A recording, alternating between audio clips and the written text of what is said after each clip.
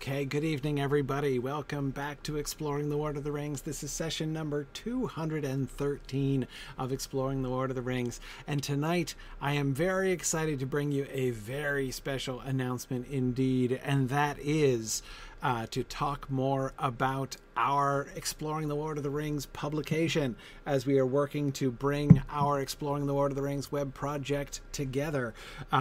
We've been talking about this. It's been a long time now since, I've been saying, and several of you have been saying, we should really do something about this.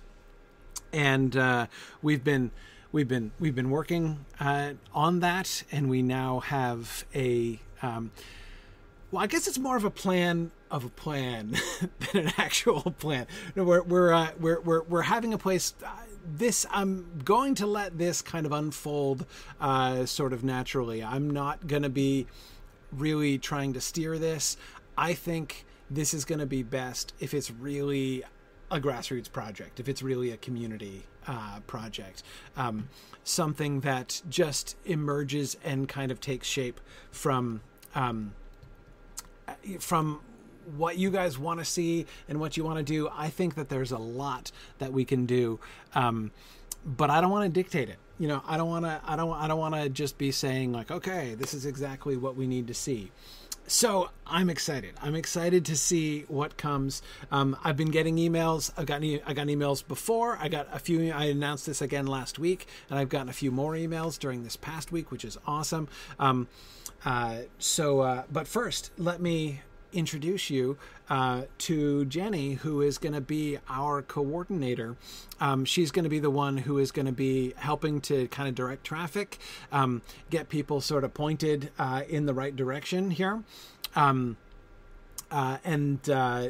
She is the one who's really kind of making this possible. If we didn't have Jenny stepping up and taking this on, it would really not be able to happen. So Jenny was able to. She's not usually able to join us live, but she happens to be with us live last week and this week. So I wanted to invite her on. Jenny, thanks for joining me tonight. She's going to be just audio only here tonight. But hi, Jenny. Corey? Oh, yes? Yep. Am I working? Am I in? There you are. Yes. Okay. Gotcha. Great. Excellent. Welcome. So glad you could be with us. So tell people what they can expect, where we're going to be sort of starting out. Hey, everyone. So I'm Jenny. I am from Australia. And I'm, going to be helping to manage this project. So at the moment, like you said, it's sort of more of a plan, and just sort of planning how to get started more than anything. So we have set up a forum on the Mythgard forums. Corey, if you want to bring that up so we can have a look. Yeah, here we go. So I'm starting here just at the... this is the default Mythgard for us. If you go to forums.signumuniversity.org, this is the main index. And this is where you can see several of our discussions, including, for instance, all of our film discussions over many years have been here. But if you scroll down a little bit, we've got our Exploring the Lord of the Rings forum here. And you click through to there. And this is, of course, where you get to the Questions for Narnian sections. And this is also where Tony's wonderful episode summaries live. And here at the top here is our new sub-forum for the Legacy Project Planning. Yeah, so when you click on that, you come up with 3 sub-forums there. And I've just set it up so that there's a general discussion bit, so anyone who has any questions, just want to chat, like ask anything about the project, just chat about it. Volunteer, any of those things, jump in there, say hello, post whatever you want to post. And then the way I've set it up is I've got 2 other sections. I've got a content section and I've got a tech/implementation section. So anyone who's interested in doing the tech side, the website, creating the website, which I absolutely need help with because I am not a web programmer or anything, please do jump in there. I've posted a few introductory things, just going through some of my ideas that I'm starting with, but this is absolutely a communal project, and I can't wait to get everyone else involved as well. And then the similar thing for the content, like if you want to build on Tony's amazing summaries, do some of the theme collecting and writing up on different themes, then yeah, jump in there, give us a hand. And then at the bottom, I've just got a little bit of a plan of where we are at the moment, and I'll keep that updated so that you can see where we're at and what we're up to next and how you can help. And then the project goals is just going over pretty much what Corey was talking about last week. Why we're doing it and what we want to get out of it. So, yeah. Yeah, I think this is great. So, of course, it's going to be really interesting because, of course, on the one hand, we have this very sensible division into two different teams, essentially, right? We got a team of people.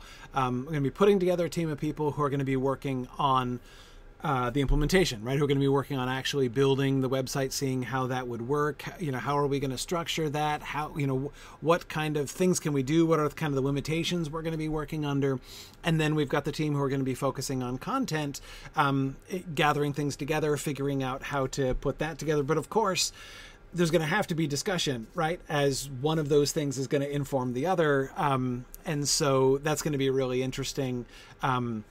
Kind of synergy as that sort of emerges. So there's definitely folks who are really interested in the tech side and would really like to take a hand in seeing what we can put together as far as the delivery mechanism and structure of the thing.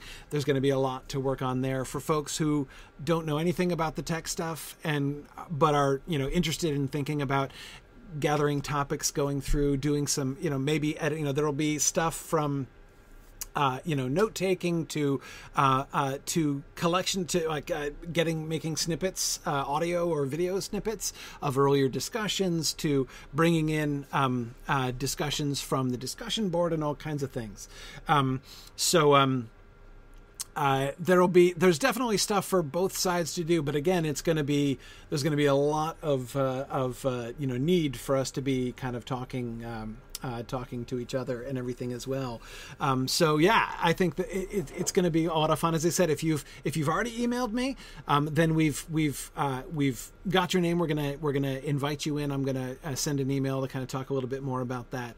But if you haven't gotten a chance to volunteer yet, we do have that top forum there, which is a place where you can volunteer. Tell us a little bit about what you can do and what you want to do, and we'd be happy to plug you in and get you involved. That's going to be, Jenny's primary job, just to be kind of making sure that people get plugged in where they want to go, and to see what tasks need to be done, and whom it can be allocated to, and all that kind of thing. So it should be a really fun project, I think, and I'm really interested to see. We'll do some periodic updates and stuff as we sort of see what's going on, but of course that first forum as well, the general discussion forum, is going to be a place where we can kind of talk about the big picture and figure out what we want to do and how we might go about it and stuff. So looking forward to seeing what comes of that.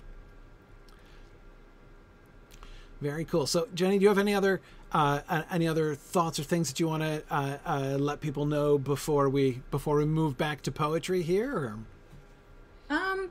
Not particularly. I don't think. I'm looking forward to the poetry myself. So yeah.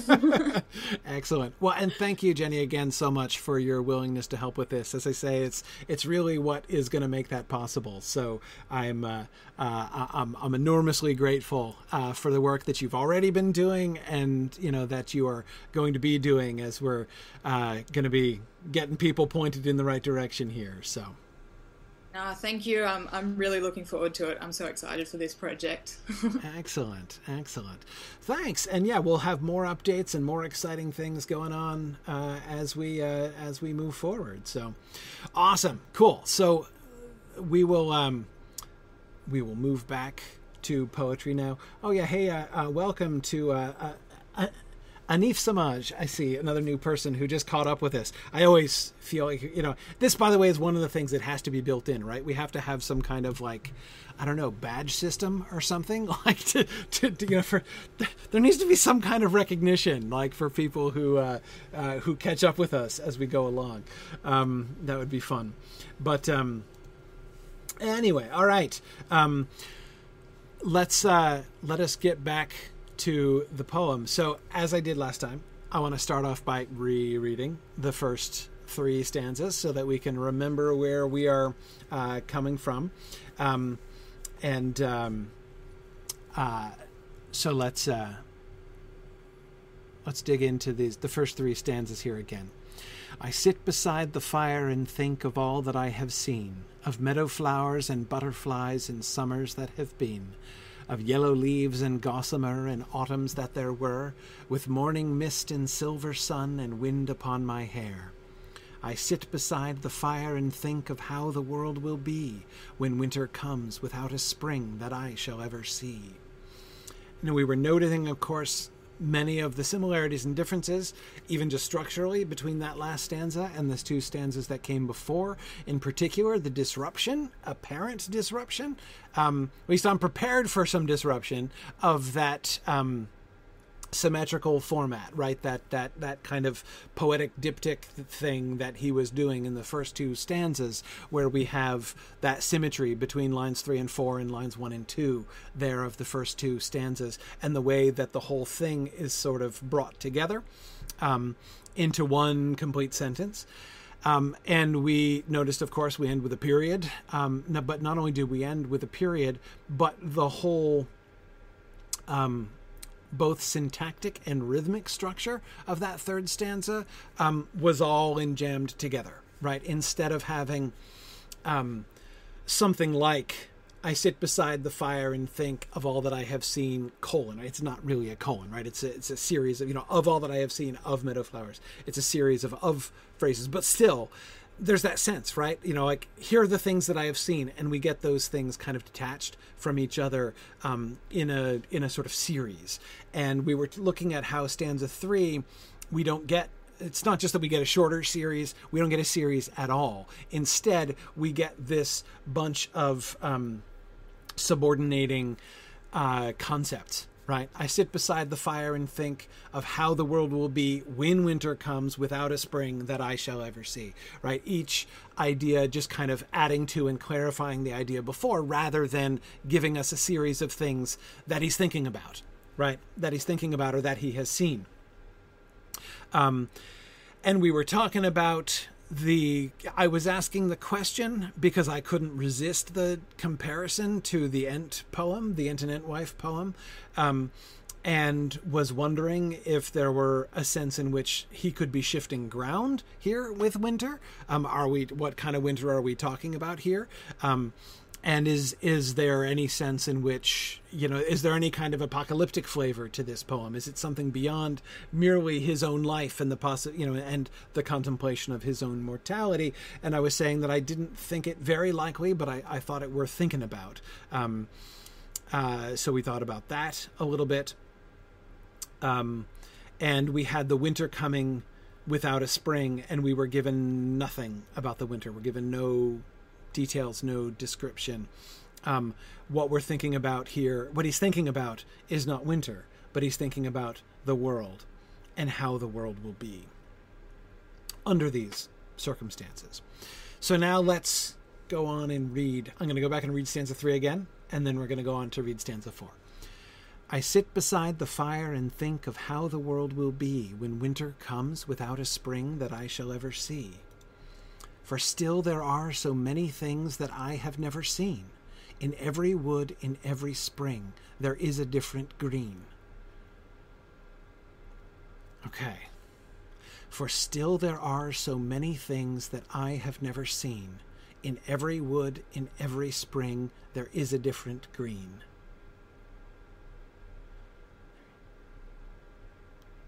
Sorry, I was just stopping for a second to see if I'm pronouncing that last line properly.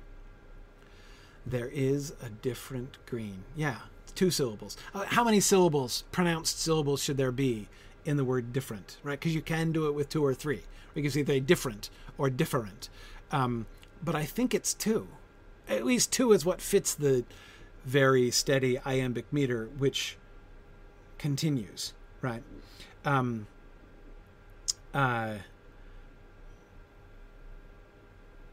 Yeah, I agree. I don't see any reason to bend the meter to give it 3 either, Bjarne Sonner. Yeah, I agree.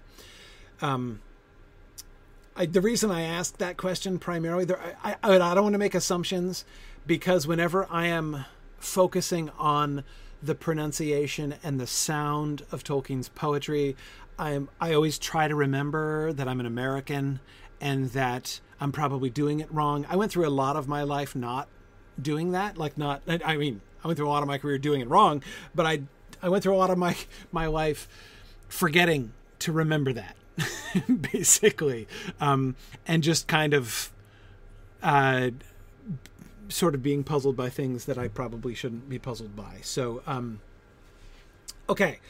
But it's probably different, I think. Yeah, I agree. It's an innovation that's shared by British and American Englishes. I agree. I don't think there's a real reason to necessarily to fear that here. And Jenny says, and Australian as well. So there we go. Okay. Same order as before. Rhythm. First rhythm. For still there are so many things that I have never seen. In every wood, in every spring, there is a different green. Yes, with that pronunciation, the meter is perfect again. Bjorning, I agree. But you know what I can't help but notice? It's not just different. It's not just the word different. Sorry, I should specify. It's not just the word different that's an issue. It's every as well in the previous line. We have to do every as a 2-syllable word, which again is common enough. In every wood, in every spring. In every wood, in every spring, there is a different green. And that works. And that's fine.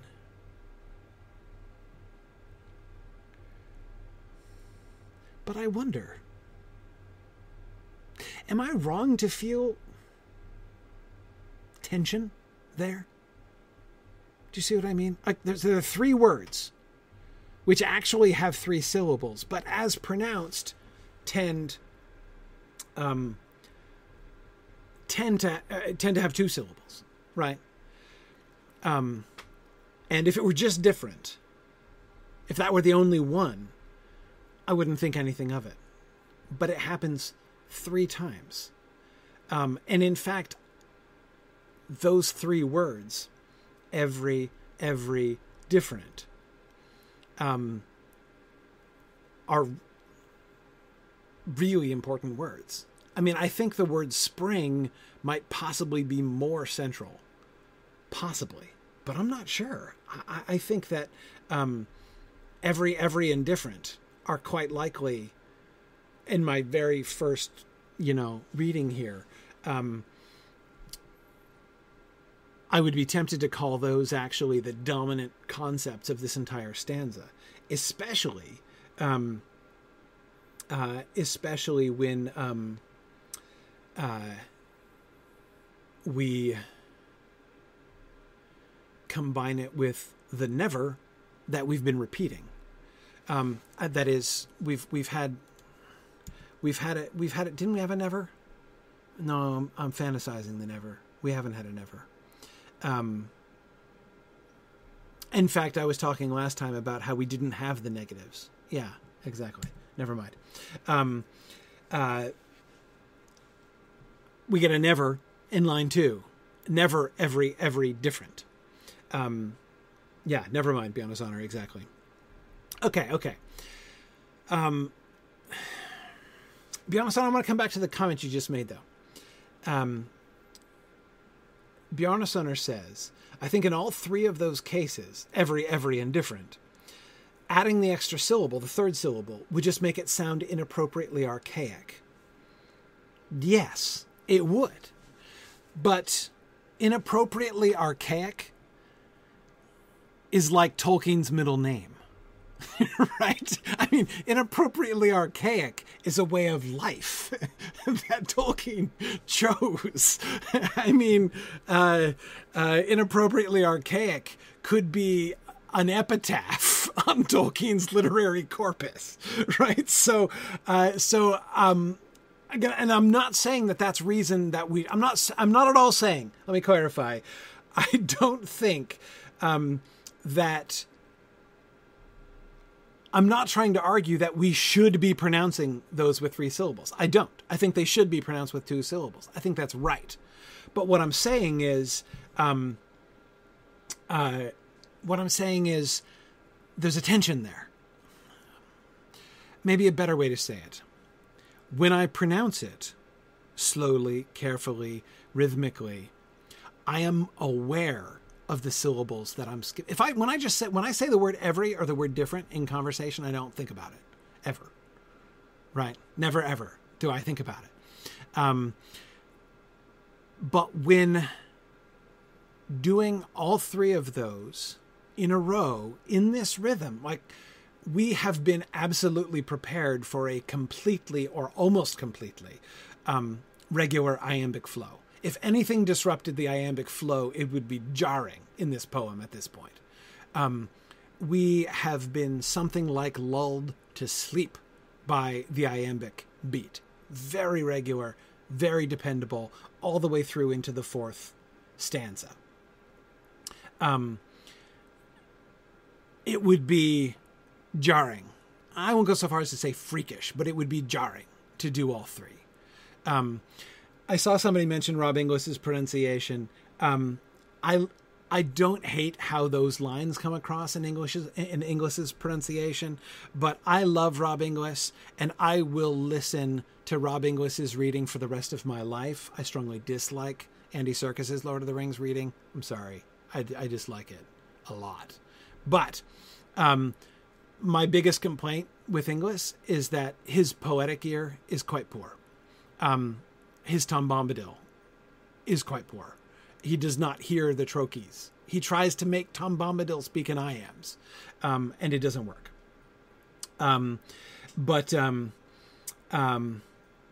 Emily says you gave up the circus version before you left Bree. I made it all the way to Rivendell, and then I threw in the towel. Musica, oh my goodness. Andy Serkis's Tom Bombadil made me want to punch him in the face. Which again, like I get, anyway, whatever. Anyway, so the, but I'm not here to talk about that. Not here to talk about that.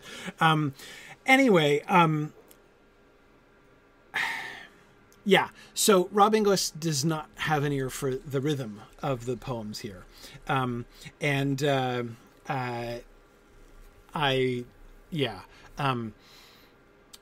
So I don't give much credence to that.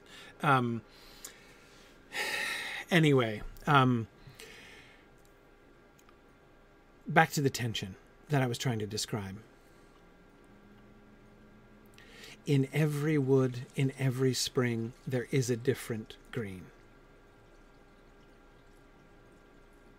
I'm not sure I can explain it. It's the way I normally pronounce the words, and the way I normally pronounce those words fits perfectly into this meter. But it feels... I feel a drag on the rhythm in each one of those words. Bjarnasoner, again, it's not that I want to put the inappropriately archaic extra syllable in. It isn't that at all. Or that I think it should be in. But I'm feeling its absence, the absence of that syllable.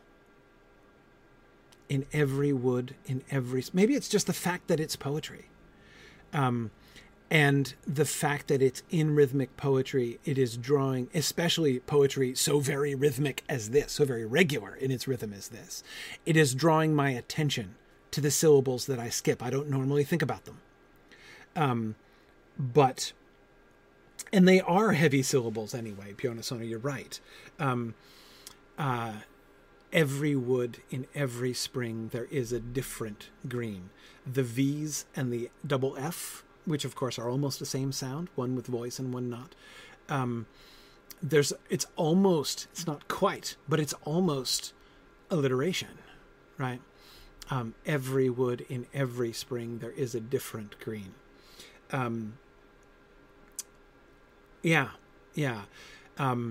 There's something, the rhythm feels, it's not broken. The rhythm is unbroken, but it feels ponderous, if you see what I mean by that.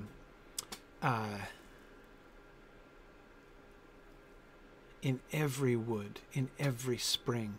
And yes, for Thalassy, it's because if you put the third syllable in, it distracts from wood and spring. And wood and spring, those two monosyllables are important, right?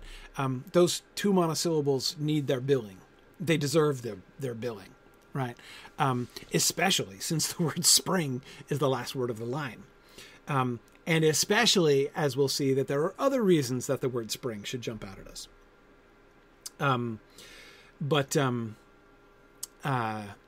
Yeah. I think you're exactly right, Bjarnasonar.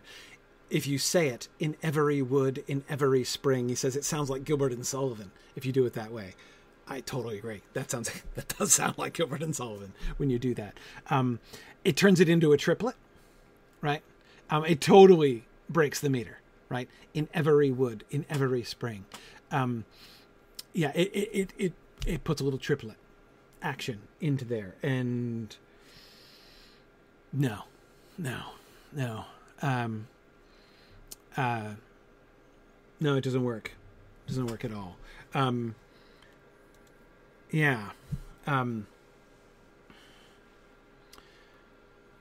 Anyway, why do I think this is important? I think it's important because I do not think that this is an accident.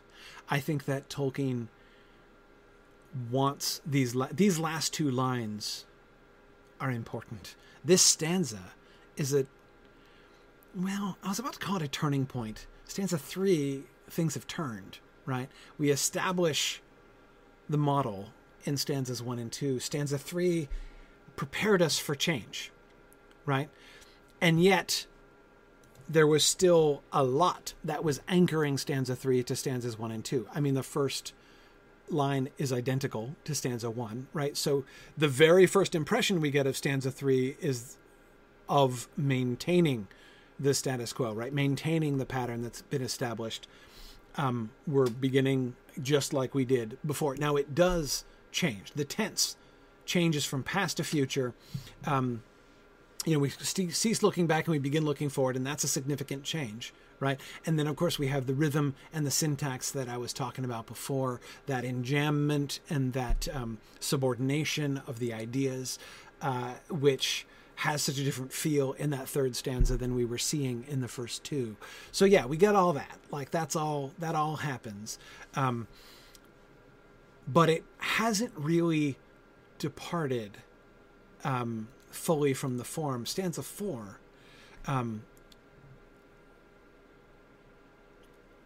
for still there are so many things that I have never seen. In every wood, in every spring, there is a different green. Yeah, let's see about that.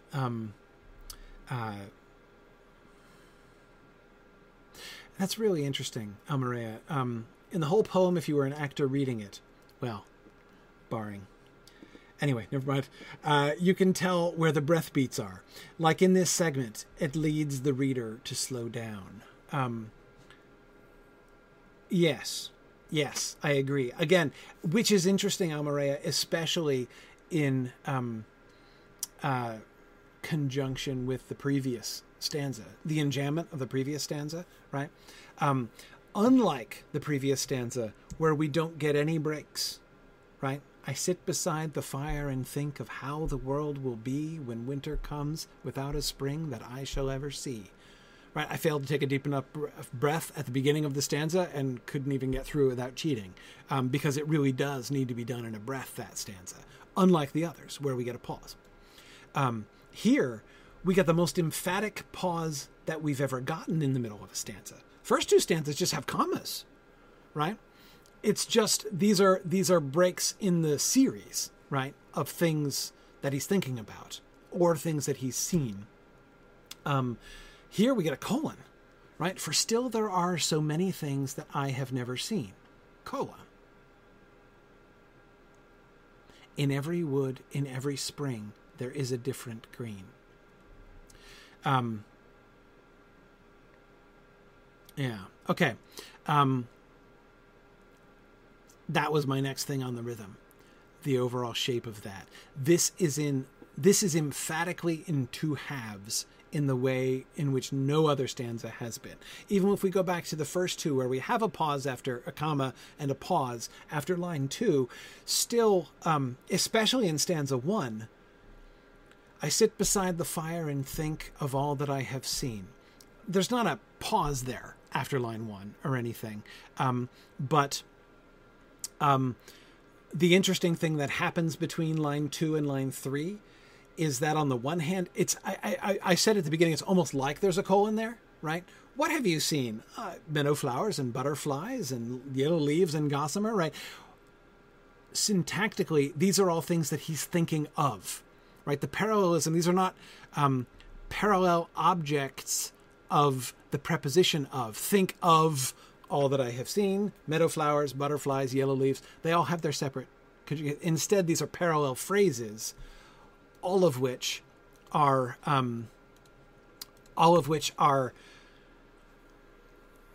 telling us what he's thinking of, right? I think of all that I have seen of meadow flowers and butterflies. In other words, where we might expect a colon, maybe, right? Of all that I have seen, we don't get a colon in the first stanza. Instead, we find that the of all that I have seen, far from introducing a list, is the first item of the list, if you see what I mean, right? Of all that I have seen of meadow flowers and butterflies. By starting line 3 of the first stanza with the word of, he has he's transformed retroactively what line 2 does. You know what I mean? And the kind of relationship between line 1 and line 2. If you see what I mean by that. Then back to stanza 4. Here we do get the colon, right? There's still, for still there are so many things that I have never seen. Colon. Now we're going to get a list. That's what a colon's for. Right? You put a colon in the middle of a sentence when you say, especially when you precede the colon by saying so many things, right? There are so many things, colon. Okay. List forthcoming, right? That's sort of the expectation, right? But,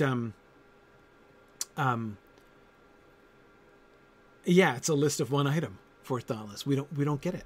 We don't get a list.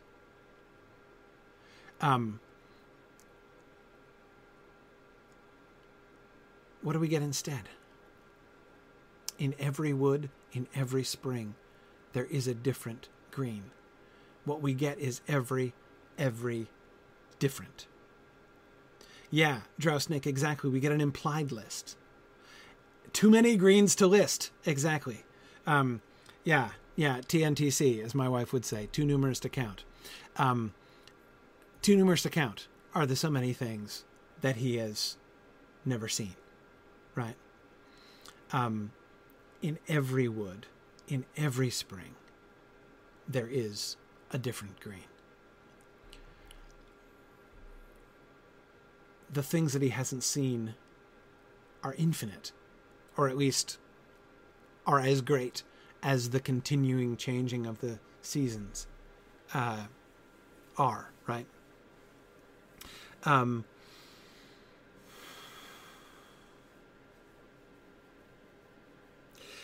So I'm very interested in the fact that after we get that pause and what sounds like a setup for a list, instead what we get is that dragging, ponderous rhythm there that I was noticing with the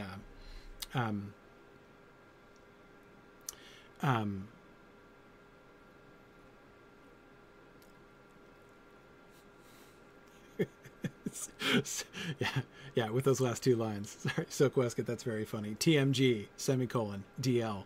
What, too many greens, didn't list? Is that what that stands for?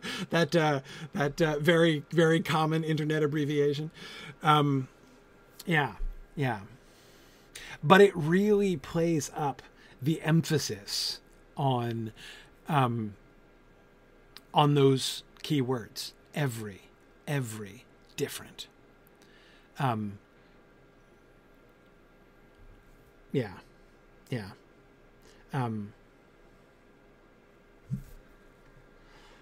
Ooh, Aspen, that is awesome. Hang on, we gotta go back. That is awesome. Aspen is pointing out that we ended stanza 3 with ever, right? When winter comes without a spring that I shall ever see. And the ever gets transformed to every.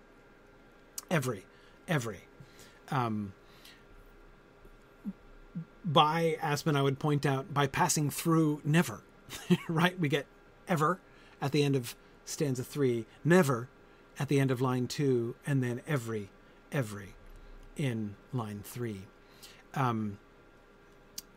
That is a fascinating echo. Yeah, and that's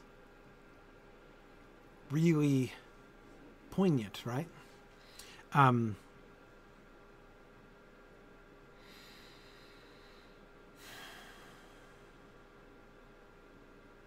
More on the sound before we get too entrenched in the words. It's not time for words yet. More on the sounds. Anything else you guys notice as far as alliteration and assonance is concerned? Anything else jump out at you? We've been noticing. We got the S's again. It's different, right? We had I sit beside before as the kind of the opening consonantal gambit, right, of stanzas 1 and 3. I sit beside. Here we get for still so many, right? For still there are so many things.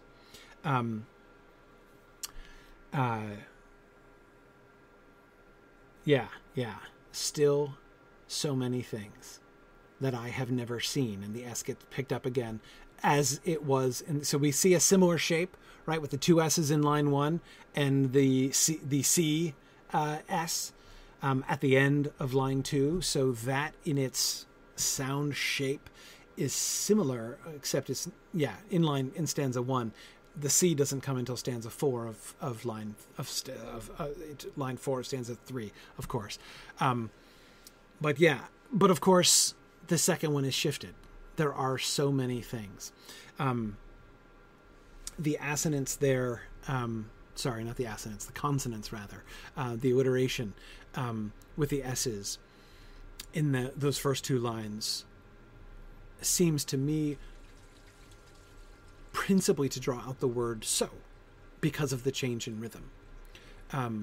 If he had said something like, for still beside, right? If he had that same pattern, right? I sit beside. The first two stressed syllables in that line, the first two stressed syllables are both S's, right? But that's not what we get here. In fact, you notice what's different? It's even more different. It's not just shifted further down the line. You notice what happens? For still there are so many things. When does the S come? The S is on an unstressed syllable. for still there are so many things. That's really interesting.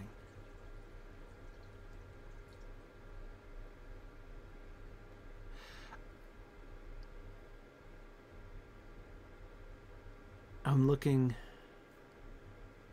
Apart from terminal S's, which one would hardly expect an S at the end of a plural to be at the beginning of a stressed syllable, by definition. Apart from that, I only see one other instance.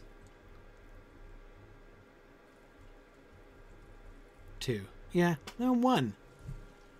Where the S is always on a stressed syllable, except for gossamer. I think gossamer is the only S sound, up again apart from terminal S's, that is not on a stressed syllable. Sit, beside, seen, summers, silver sun, spring, see. Shall is not stressed, but it's also not exactly the S sound. I thought about that for a second there, Aspen, but it's not exactly the same sound. Anyway, it's not necessarily that important, but it's interesting. It's another deviation. It makes those first two lines of stanza 4, as far as the S's are concerned, almost it's a bigger deviation than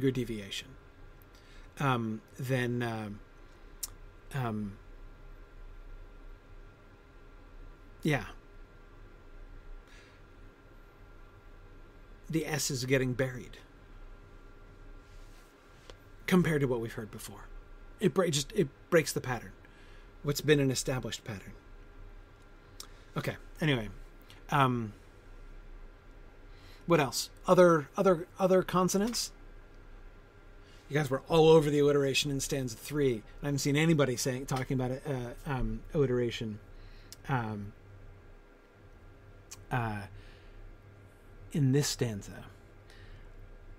We get a return of our W, but only once, right? It's a prominent word there in every wood, in every spring. W and S, right? Both of which have been important sounds in the poem so far. As we've been talking about the S, and of course we had that explosion of W's, right? As stanza 3 threatened to drown in W's in the middle there.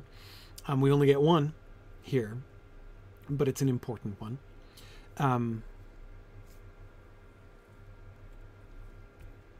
Gosh.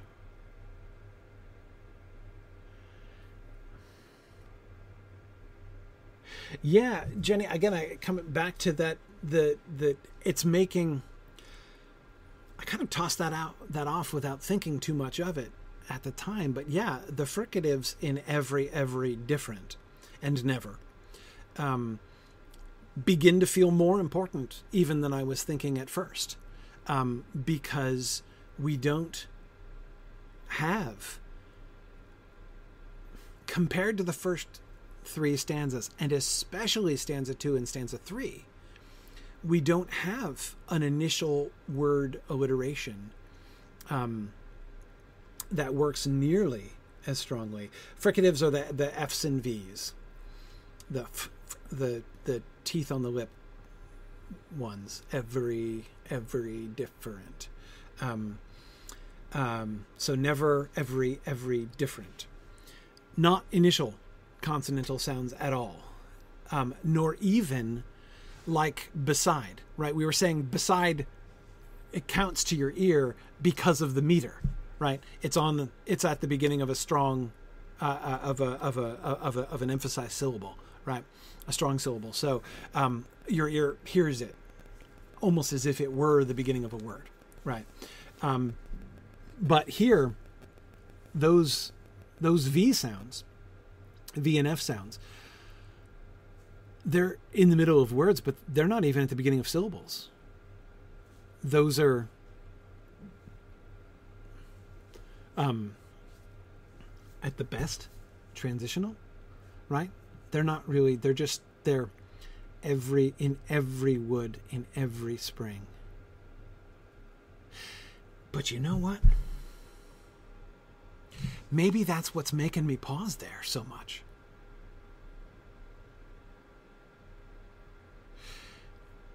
The re at the end of every is an awkward syllable as that unstressed syllable leading in, right? Go back for a second. Okay. Again, look at how he manages the unstressed syllables. I sit beside the fire and think of all that I have seen. Right? Where does he go to get unstressed syllables? How do you build a perfect iambic line, a perfect iambic poem like this? Well, one way you do it is by using a lot of monosyllables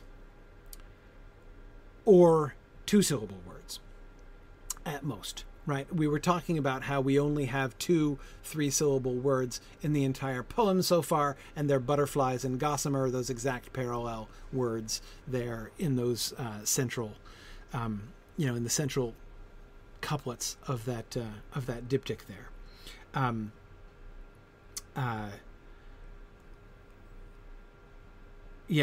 Okay.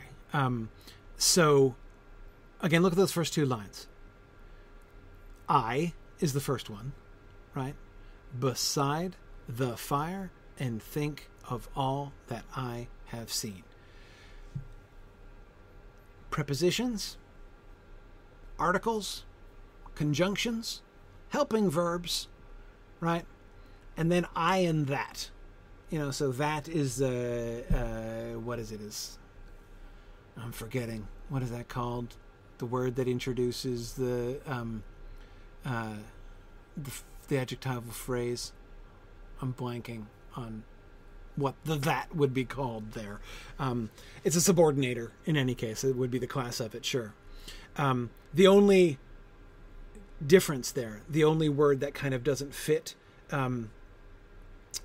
into that pattern is I at the beginning. But it gets demoted because it's one letter long, and and the word that comes, right, the stressed syllable that comes is the verb, and we're all about verbs in our language. Anyway, okay, so I sit beside the fire. So you see how that works, right? You see how he's contrived it, right? And then in the next 2 lines, and as well as, of course, the identical pattern in the first 2 lines of stanza 2, we get the 2-syllable words coming in much more, right? All monosyllables except for the one word beside in the first 2 lines.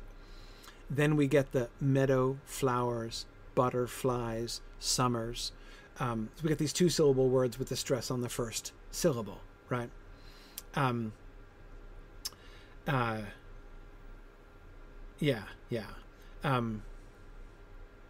Relative pronoun. Gildalwyn, thank you. That's exactly the phrase I was trying to remember. Relative pronoun.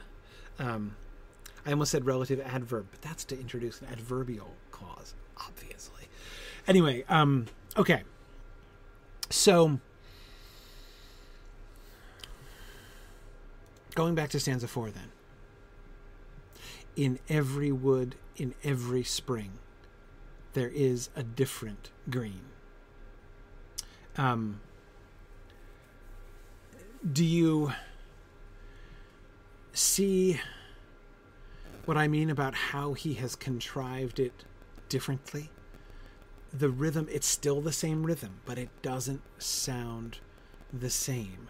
The re at the the way what your mouth has to do. I was doing the same thing when I was looking at meadow flowers, right? Thinking about what those vowels do to your mouth, right?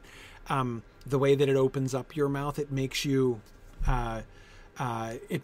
pull out those syllables, like to lengthen them some, because you've got to get your mouth around the ows there as you go through, especially when meadow flower gets repeated like that.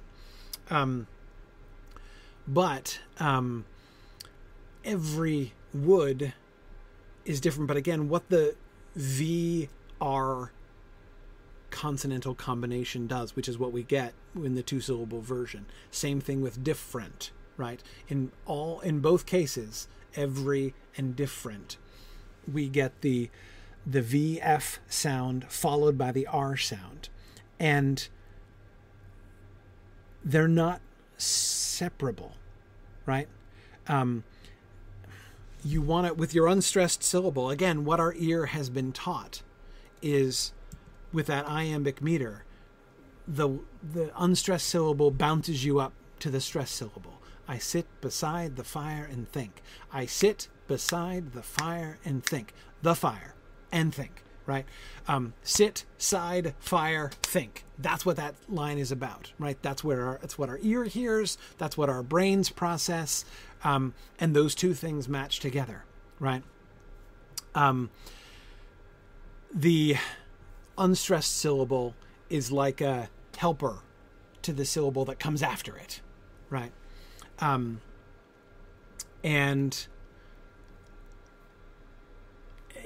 every wood, every spring, different green don't work like that at all. Like you've still got your mouth full of the first word. Like I'm trying to clear the word every out of my mouth in order to get to wood, right? It doesn't bounce up to it at all. Every wood, every spring. The VRY sound, the FRENT sound, different. The transition from the F sound to the R sound tangles it up. I'm convinced that that's what makes it feel so ponderous. And when I add to it the cognitive dissonance, in a sense, it's slight, but the slight cognitive dissonance that I get from pronouncing aloud a 2-syllable word, which my eyes see to be 3 syllables, right?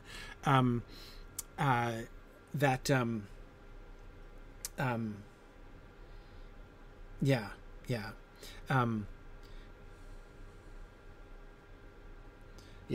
Anyway, so I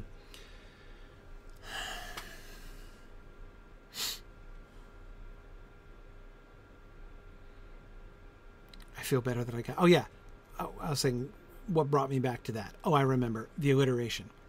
So yeah, the primary, I think I'm ready to say that apart from that interesting weirdness with the S's in the first 2 lines, the primary consonantal sound pattern in this stanza are those middle fricatives, the ev, the V and F sound there. Yes. And I agree with you, Bjarnasonar. The fact that the stressed the Y at the end is a continuant and not a stop. Yes, that also factors into it. Anyway, okay. I think that's the dominant sound pattern, consonantally speaking. We don't get alliteration primarily in this stanza. We get that. And what's more, notice we get it in the place where we've come to expect alliteration. Where does alliteration live in these stanzas? Line 3 is where alliteration lives, right? Especially in stanzas 2 and 3. Morning mist and silver sun in stanza 2. When winter comes without a spring, right? That's where we get the full flowering of the W's, right? Or when we get overwhelmed by the W's. Line 3 is when we get the every in stanza 4. So yeah, I'm willing to double down on that. Now, but that's not the alliteration isn't the dominant sound pattern that we get, right? The dominant sound pattern that we get as far as the letters are concerned is the rhyme, right? And Bricktails, you're right, and a couple other people have been pointing this out. Like we got, I should say, in stanza 1, and got again in stanza 3, we get another strong rhyme, 2 and 4, right? Seen, green. which of course is the same rhyme as stanza 1. So we go back to seen, bean, seen, green. So we have the terminal rhymes of lines 2 and 4 bring us directly back to stanza 1. We had a very similar thing in stanza 3, but we have almost the identical thing in stanza 4 here. But of course, the really interesting thing that we get is things and spring, right? Things and springs. No, other way around. Things and spring. One spring, two things. It's not a perfect rhyme. It could be. How trivial would it be to make that a perfect rhyme, right? He could have done that either way. Things singular, springs plural. He could easily have done that. But he didn't do that. And that, too, seems to be part of the pattern that we've been seeing so far. We've seen him pull back from perfect rhymes in were and hair.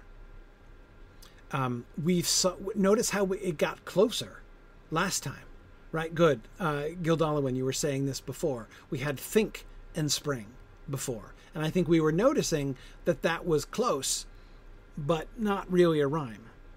But we had a kind of connection there between think and spring.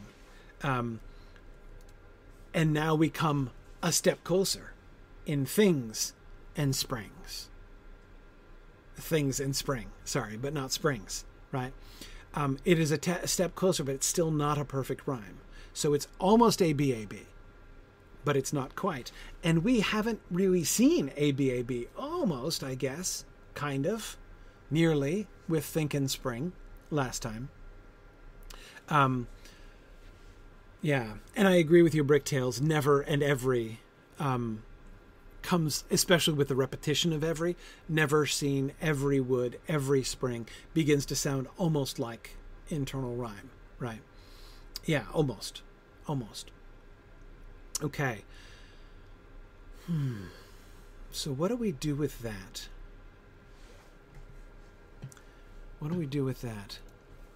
Man, I can't think of a time when I've noticed something like this before, like ever. That kind of progression of non-rhymes, right? To have think floating out there on its own in the first stanza, and then think joined with spring in the third stanza. Closer to a rhyme. Still not quite close, but more than think all by it's more than think and butterflies for sure, right? And then things and spring, right?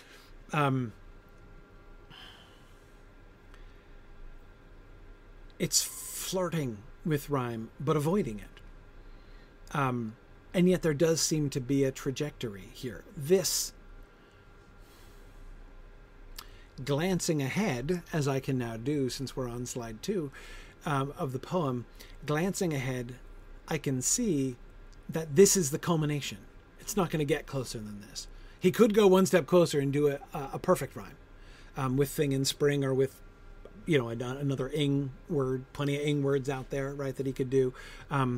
He could do sing and spring or something like that in the next stanza or in the 6th stanza or something like that. And we don't get that.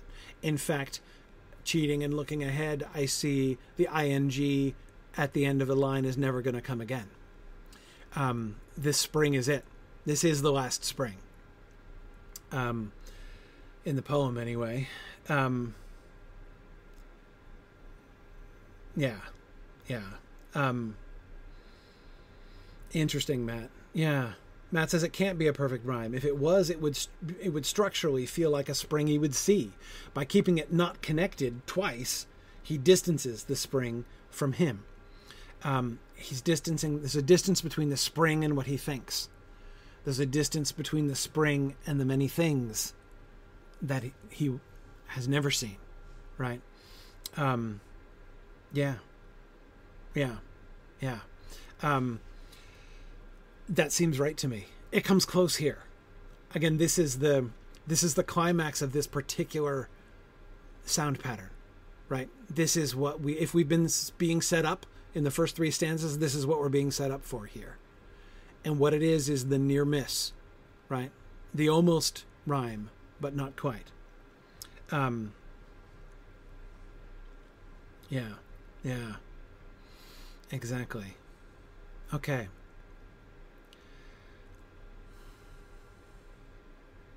Now, one step closer, but still not quite yet to the full weight of the words that he's using. Syntax. The thing that strikes me most forcibly.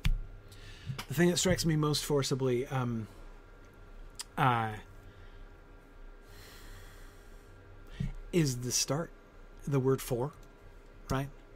I sit beside and think of meadow, of yellow leaves. I sit beside the fire and think. And then for? For's a conjunction. We're starting stanza 4 with a conjunction? Starting with a preposition was fine, because again, it was in a series and it was picking directly up on lines 3 and 4 that we got before, so that was fine. But we're starting stanza 4 with a conjunction? And yeah, I agree. Both Aird and Bjarnason are suggesting this is the pivot point. That is literally the pivot point of the whole. I mean, it's the central point of the entire poem, right? If it's going to have a hinge, this is the hinge. And the hinge is a conjunction. For still there are so many things. And for is a weird conjunction, right? It's a conjunction, but it's not and or but. We're going to get to but, as we can see again. Peeking ahead, can't help but notice, but we're going to get to but by the end. But for, different conjunctions do different kinds of logical work, right? And the most hardworking conjunction, in the sense of working the most hours, is does the least work, right? It merely tells us there are multiple things going on, right? The other conjunctions all tell us the same thing, more or less. Tell us the same thing that and does, but they also tell us more, right? There's an additional thing, and it is in relationship to the things that came before it in this particular way, right? But is the second simplest of the conjunctions, because it gives us another item, and it tells us that this other item is in opposition to the previous one in some way, right? It conveys that sense of opposition. And for is different. It sets up a reliance on what came before. For is like the word because, right? For is going to tell you, like, here is another thing that comes. It's a conjunction, so it's telling you, here's another thing. But it's telling you that thing that is coming now is the reason for what came before. That's a very different and a much more subtle kind of logical connection between the latter thing and the former thing, right? And that's where we start this stanza. For still there are so many things. It's like the answer to the question, why? Right? Why did you do this? For this purpose, right? Especially when you use for at the beginning of a sentence, right? That's the kind of sense that it provides. Don't let anybody tell you can't start words with conjunctions. It's okay. It's okay. The language is your artistic palette. And that is a thing that you can often, that's a tool that you can use. You have to be careful with it. You have to know what you're doing. You can misuse it. But it is, a conjunction can be used at the beginning of a sentence and it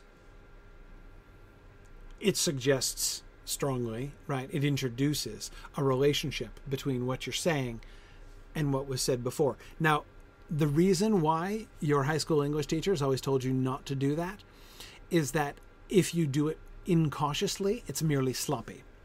For instance, it's like if you're writing a paper, starting a paragraph with the word "this," right? You want to be really careful with that. Because when you have the word "this" at the beginning, you write a whole paragraph, right? And then you start a new paragraph and you say, "This shows us that." Well, what exactly shows us? Like that word "this" is just like vaguely pointing at the paragraph that came before, right? And usually you'll want to be a little bit more specific about what it was exactly that suggests the idea that you're going on to explain, right? You're putting a lot of faith in your reader to identify correctly what your pronoun is very vaguely pointing at. And conjunctions at the beginning of sentences can sometimes do similar things, right? This is another one of what exactly, this is an and that goes along with what. But anyway, Bricktails, it is like Bible passages that start with therefore, pointing you back to the previous passage. Yeah, exactly. The for often works kind of like that. Okay, so...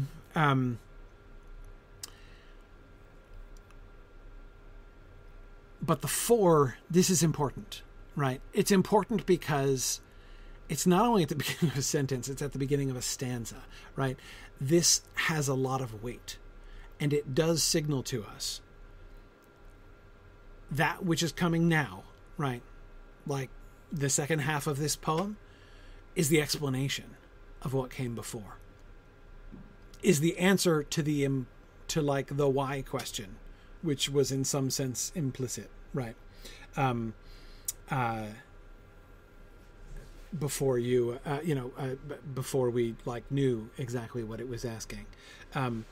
Because you think about that, going straight back to what it was. I sit beside the fire and think of how the world will be when winter comes without a spring that I shall ever see. For still there are so many things.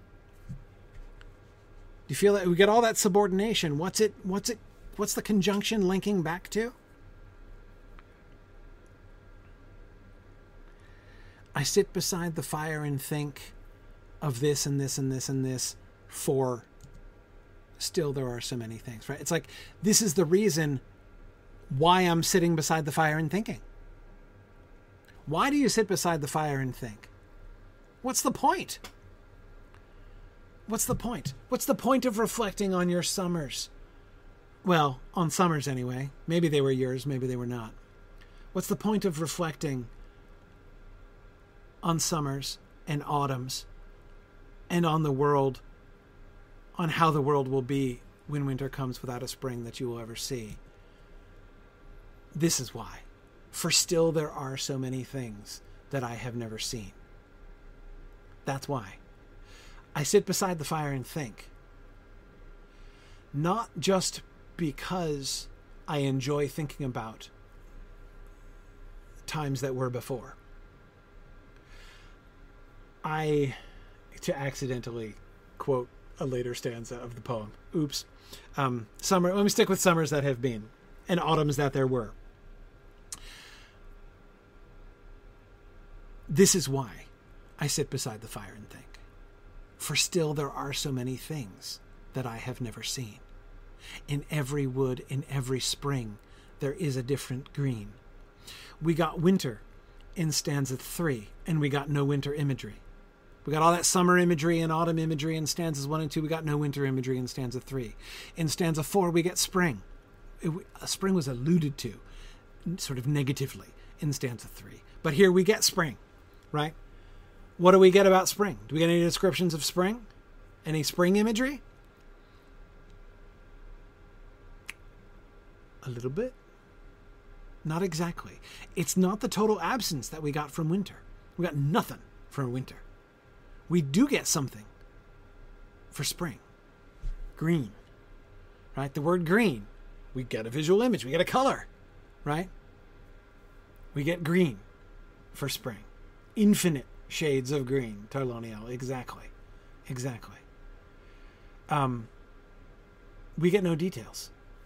We don't get any of that awesome stuff. The yellow leaves and gossamer and morning mist and silver sun, meadow flowers and butterflies. We don't get any of that because he hasn't seen it. Right? He's seen all those other things before. This is the stuff that he's never seen. This is stuff that he's never seen. It's an infinite number of greens that he's never seen before, right? But he's not seen it, and he gives no imagery for it. He knows where to find it. He knows where it will be in every wood, in every spring. He believes in it, right? Based on his experience.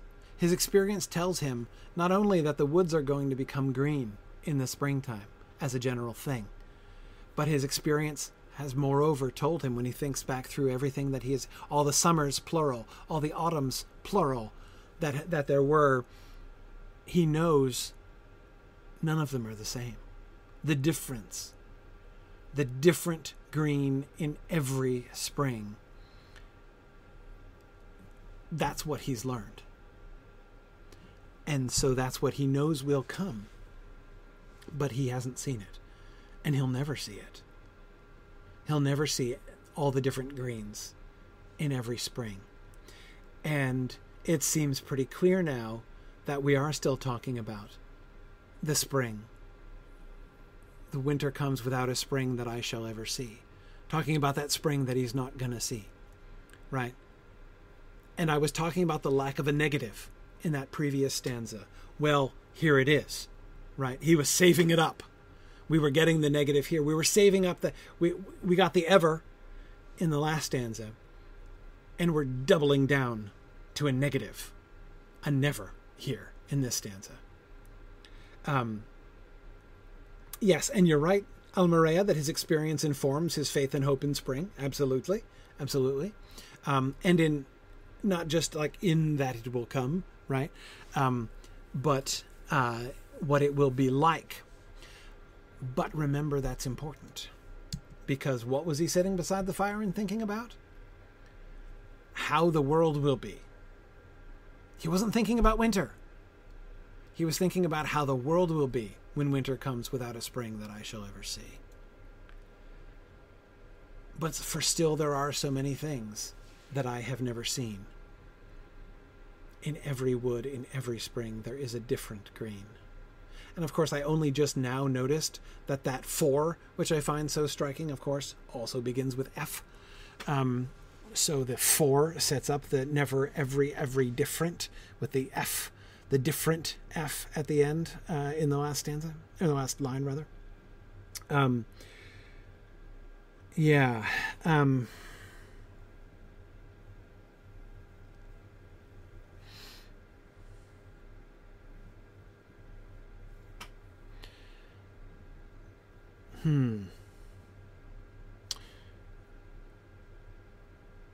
Bjorning, I wonder. Yeah, so let me do these in reverse order there. Amathorn was just saying green also means newness, a new dawning, new life, new beginnings, which of course, spring, right? Yeah, that's what the different greens in every wood in every spring is all about, right? Those new beginnings. Those new dawnings. And he's looking past his own life to new dawnings, right? That I have never seen. I just noticed something. Remind me to talk about tense in a moment. But Bjornason, then I want to come back to the comment that... No, wait. Yeah, sorry, Bjorning, the comment that you were making. My screen scrolled and I was looking straight back at the same spot. Bjorning was wondering, you don't think this has an optimistic attitude toward apocalypse? Like the winter that he shall never see is in a sense the apocalypse, and he is hopeful of greater springs beyond the second music of the Ainur. If we did a reading like that, Bjorning, like this would go back to the potential apocalyptic reading of stanza 3, right? The winter come, Sauron might win, right? A darkness might fall on Middle-earth. There may come a winter that has no spring. Right? None of us will ever see the spring from that winter. And if so, the payoff from reading stanza 3 that way is it makes stanza 4 an act of Estel. Right? For still there are so many things that I have never seen. Winter may come without a spring that I will ever see, or that you will ever see, or that any of us now dwelling in Middle-earth will ever see. But you know what? Beyond all darkness rides the sun, right? There's still going to be, not only shall green come again, green will keep coming again. It's going to carry on happening, you know. Yeah,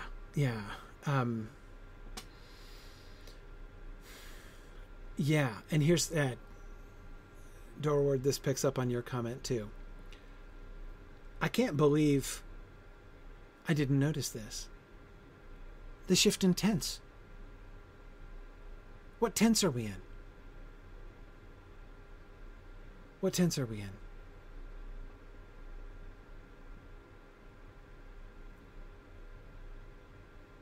For still there are so many things that I have never seen. In every wood and every spring there is a different green. We're back to the present tense. Right?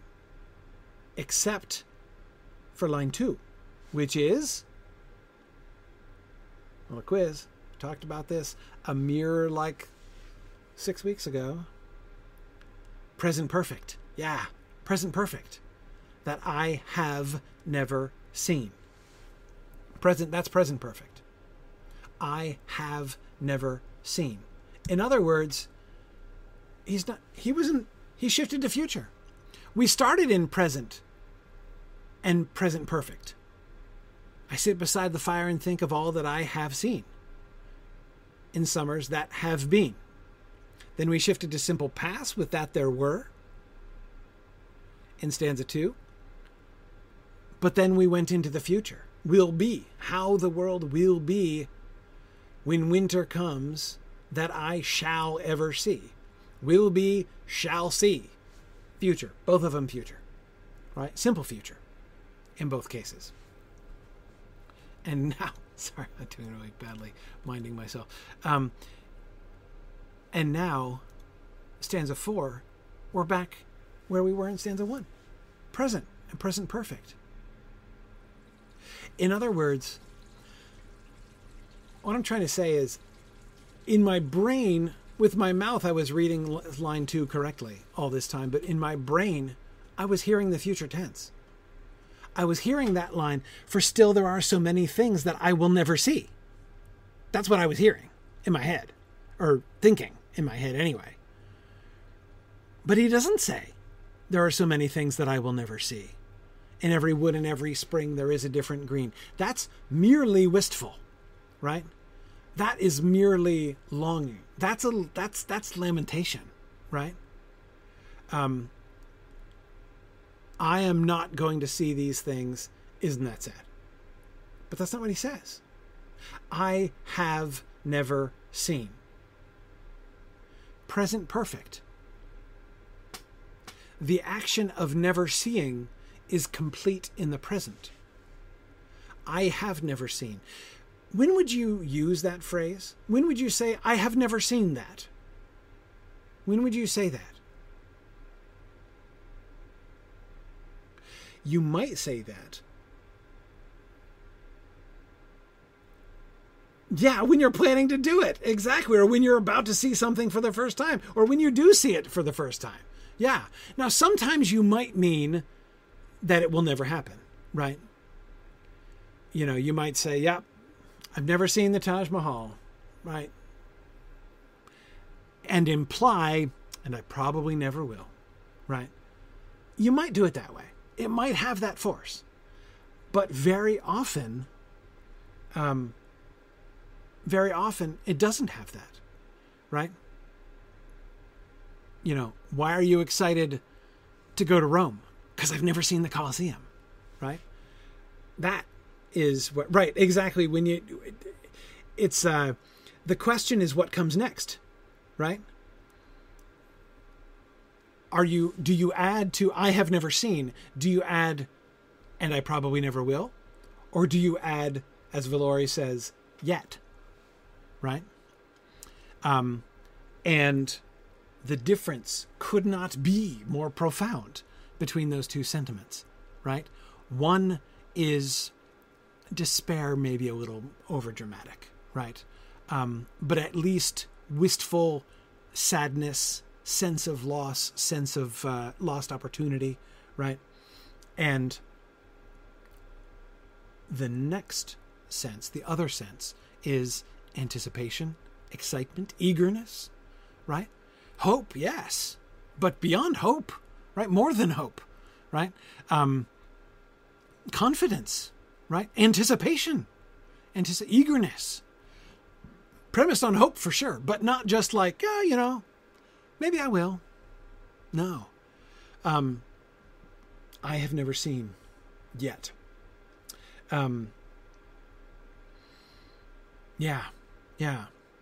And that's his tense here. Still, there are so many things that I have never seen. In every wood, in every spring, there is a different green.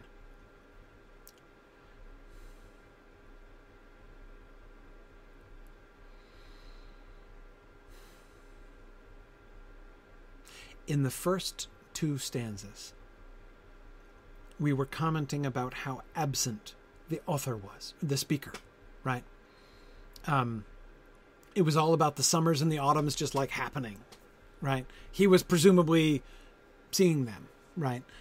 But he wasn't, until the wind is playing in his hair at the end of stanza 2, he is not the protagonist, right? It was the summers and the autumns that were really the focal point.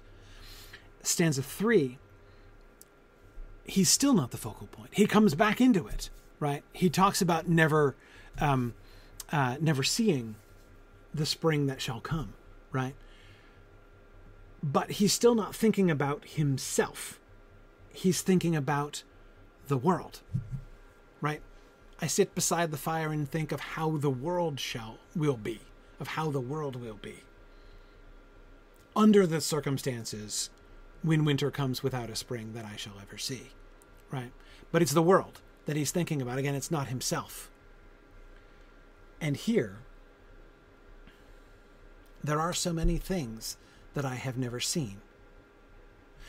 And then a statement. In every wood, in every spring, there is a different green. Back to one of my earlier observations about the non-list. The list that it sounds like we're going to get that we don't get, right? We do get an implied list, but it's not the structure of an implied, of a list of any kind. It's an observation. It is generally true that, right? It is a truth universally acknowledged that in every wood, in every spring, there is a different green.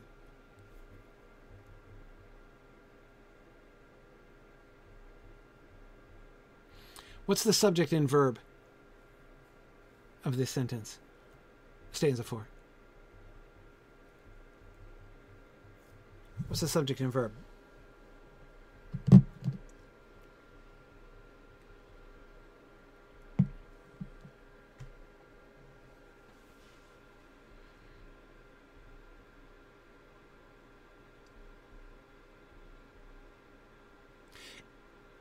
It's tricky. Yeah. It's tricky because we get two independent clauses here separated by a colon. Right?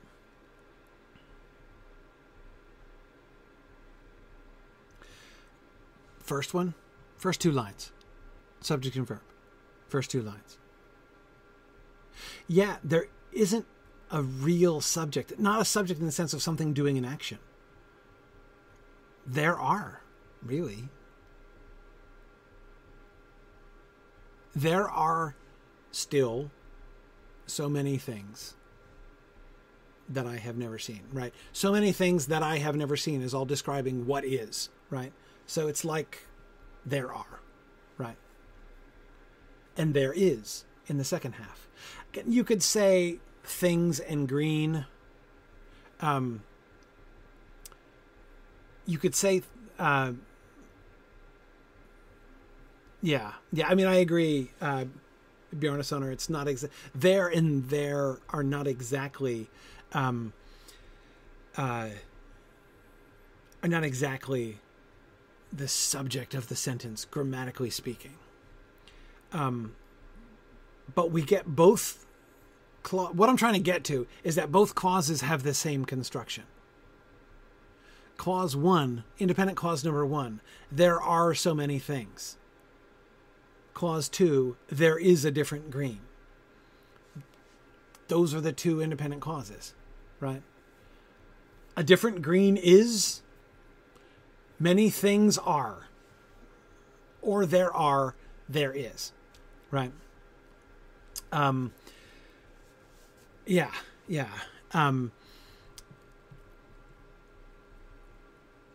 I wouldn't have expected, with the colon, I wouldn't have expected those two things to be parallel in that kind of way, right? There are so many things that I have never seen. Okay, tell me about the many things. In every wood, in every green, in every spring, there is a different green. Okay. But wait, what are the things? Right?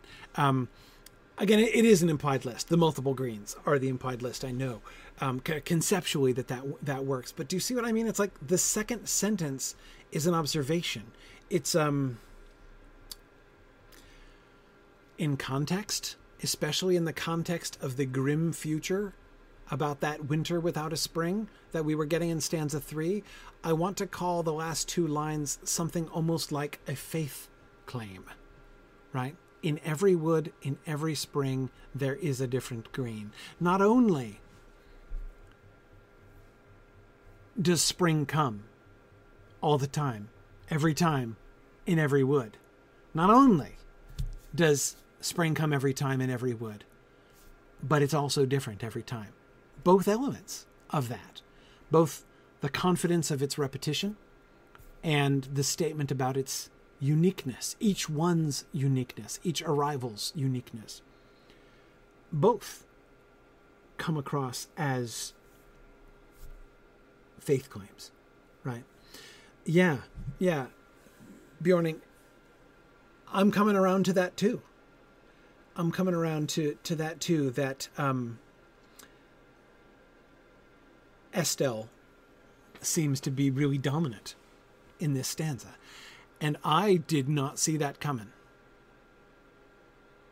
Heck, I didn't see that coming half an hour ago, much less before we started talking tonight. It wasn't until I noticed the tense in that second line that really hit me. And that changes everything. I was thinking of this as purely sad, because I was in my head thinking that I will never see. But that isn't what he says.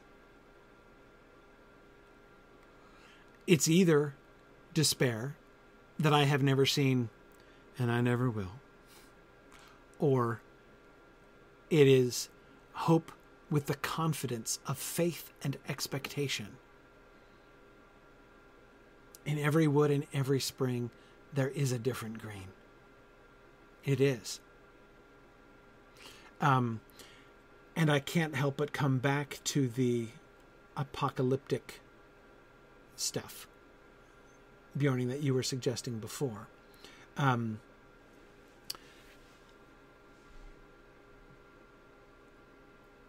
There is going to be spring, even if winter comes without a spring that nobody ever sees.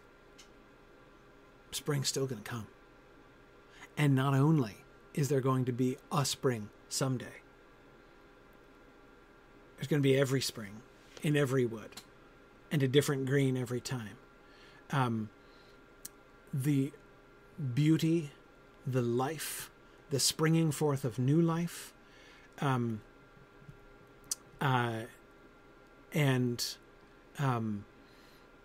the diversity of it, right? The newness, the very newness of it itself, all of these things are going to come. They will all happen. And even as far as he is concerned, I haven't seen them yet.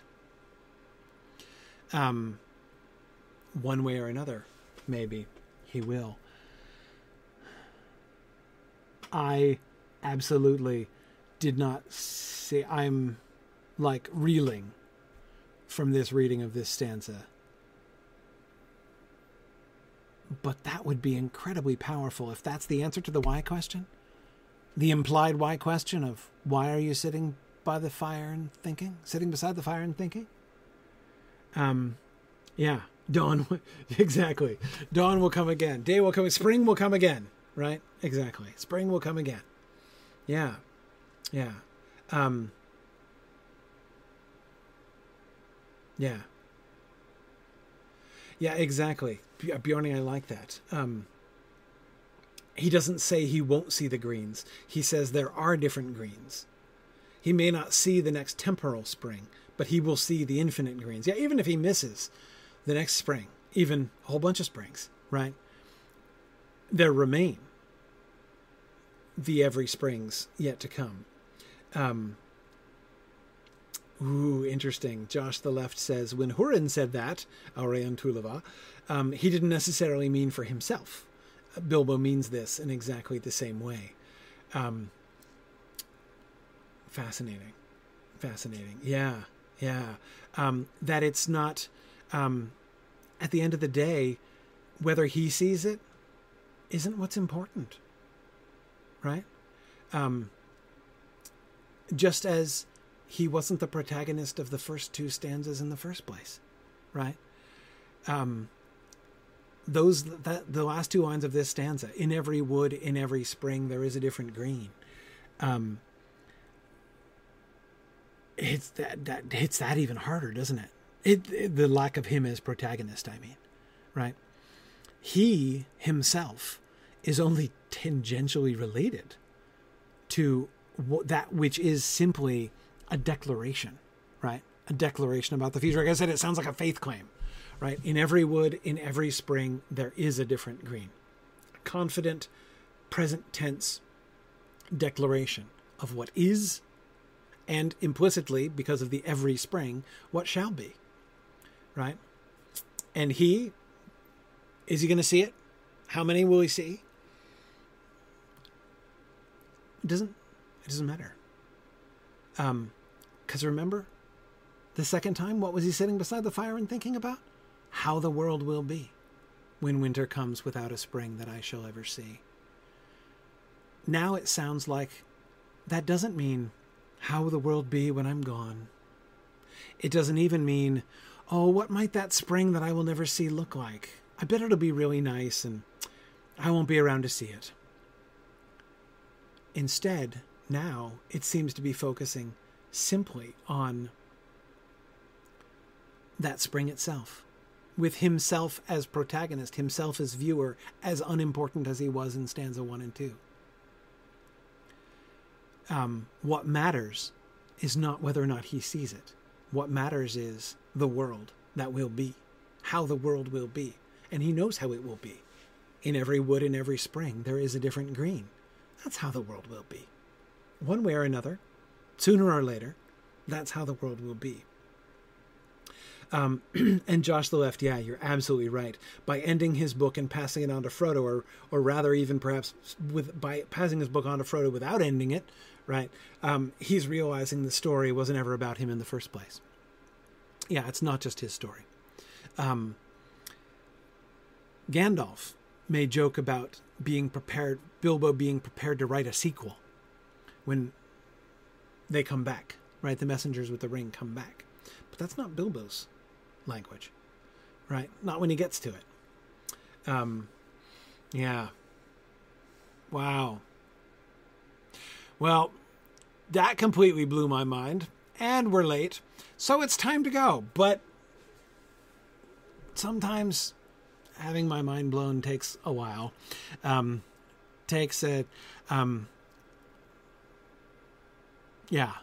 Sometimes it takes a while for things to trickle through. And this, by the way, is why I have always found being patient with the reading of poetry pays off.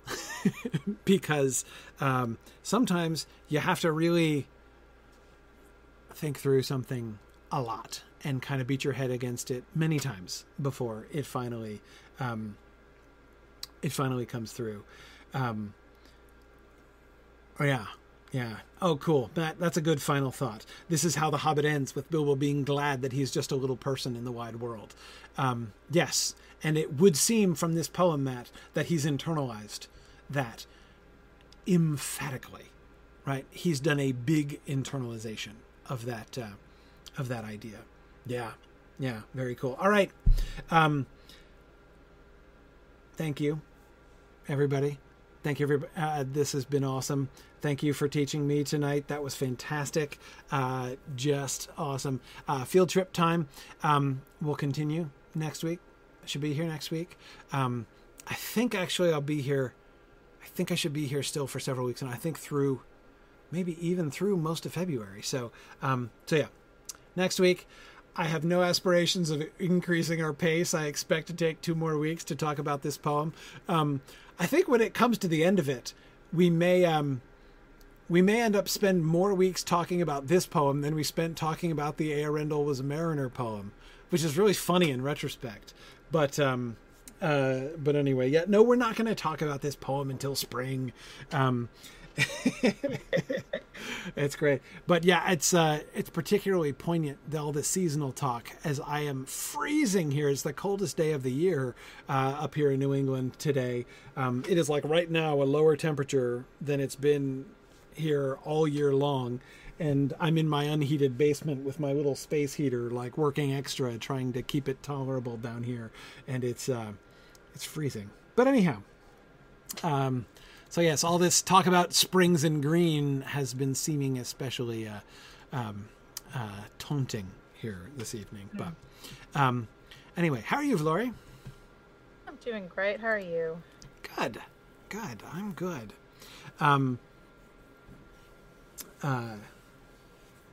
Yeah, cool. I was having some mic issues. Yeah. Okay. Yeah. Exactly. No, I think we're good. Okay. Good. All right. Maybe we had a audio blip, but I think we're back. Okay. Oh, did Twitch go? Did we lose Twitch? Oh, great. Yeah. Yeah, Coric, Cool. I think you're a little low level for this one, I'm afraid. Sorry. Me? I mean, you're welcome to tag a Coric over here. Oh, Cork. Yeah. I was. Oh, right. Do we have a very low level person? Yeah, just a bit. I mean, you can try, but we can't guarantee your safety. Also, you can't use the milestone with it. Oh, yes, that's true. Yeah, level 7 is a bit of a challenge. Yeah. We're not going to it. Okay. Well, we're going to go to a town.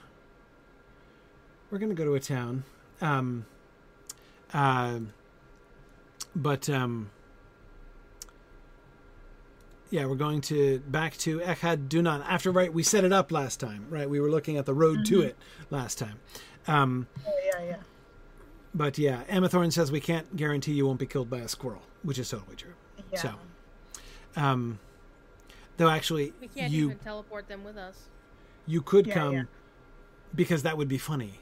If you got killed by a squirrel, I mean, it kind of would. 5 seconds. You have to admit, it'd be a little bit funny. But I don't think the squirrels would kill you, would they? Do squirrels attack? No. No, just No, about the deer half. attack, I Everything know. else does. Yeah, though. the lady deer will attack. The lady deer will attack him. Yeah, they'll hunt him down. But, yeah, Well, unfortunately, they're too low level. We can't even summon them with us. we can't summon them either. Nope, Okay, they're too low so I guess the only way for you to get to Echad Dunan would be by Stablemaster, which you'd presumably have to Mithril mithril coin there. Yeah. Yeah. And we're not, of course, asking anybody to spend money to join us. No, of course. All right. Well, okay, we'll invite you. Yeah. All right. We'll have a go. Mythgard is not responsible for the safety of said fellow. That's right. That's right. Yes, exactly. All right. Please sign that you consent. That's right. Here in triplicate. We have a waiver for single-digit level characters who come to. Yeah. Okay. So. All right. We were looking at proximity to the road was one of the primary things, right? We were looking at this road as the main thoroughfare between Moria and Eregion, and we've got our nice archway here. And we were looking at down the road where it looks like we can see that bent over arch over there.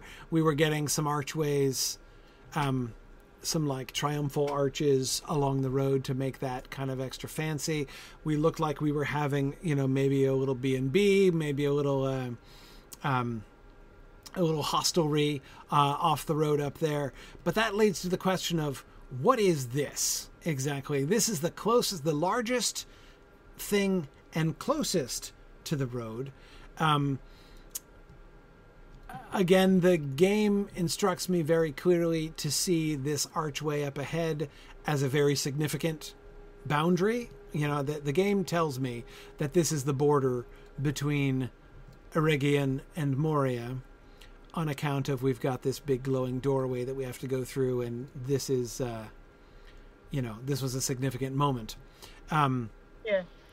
So it's right after we cross into Elvish territory, essentially, right? We've left Dwarf lands and we've entered Elf lands. And as soon as we do, here right next to the road, we have what? A something? Embassy? A way station? Way station, right, says JJ. Yeah. Gift shop, right?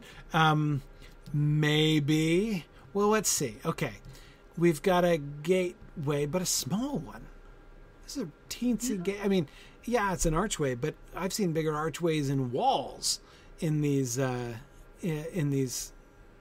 Eregion constructions. Maybe it's like a customs. I mean, presumably there's export and import. There would be companies trade. that have to inspect goods. Yeah, it's possible. Last homely house before Moria. Permission. Right. Yeah, the chances are people need permission to enter in. Right inside, we have steps leading up to a dais here.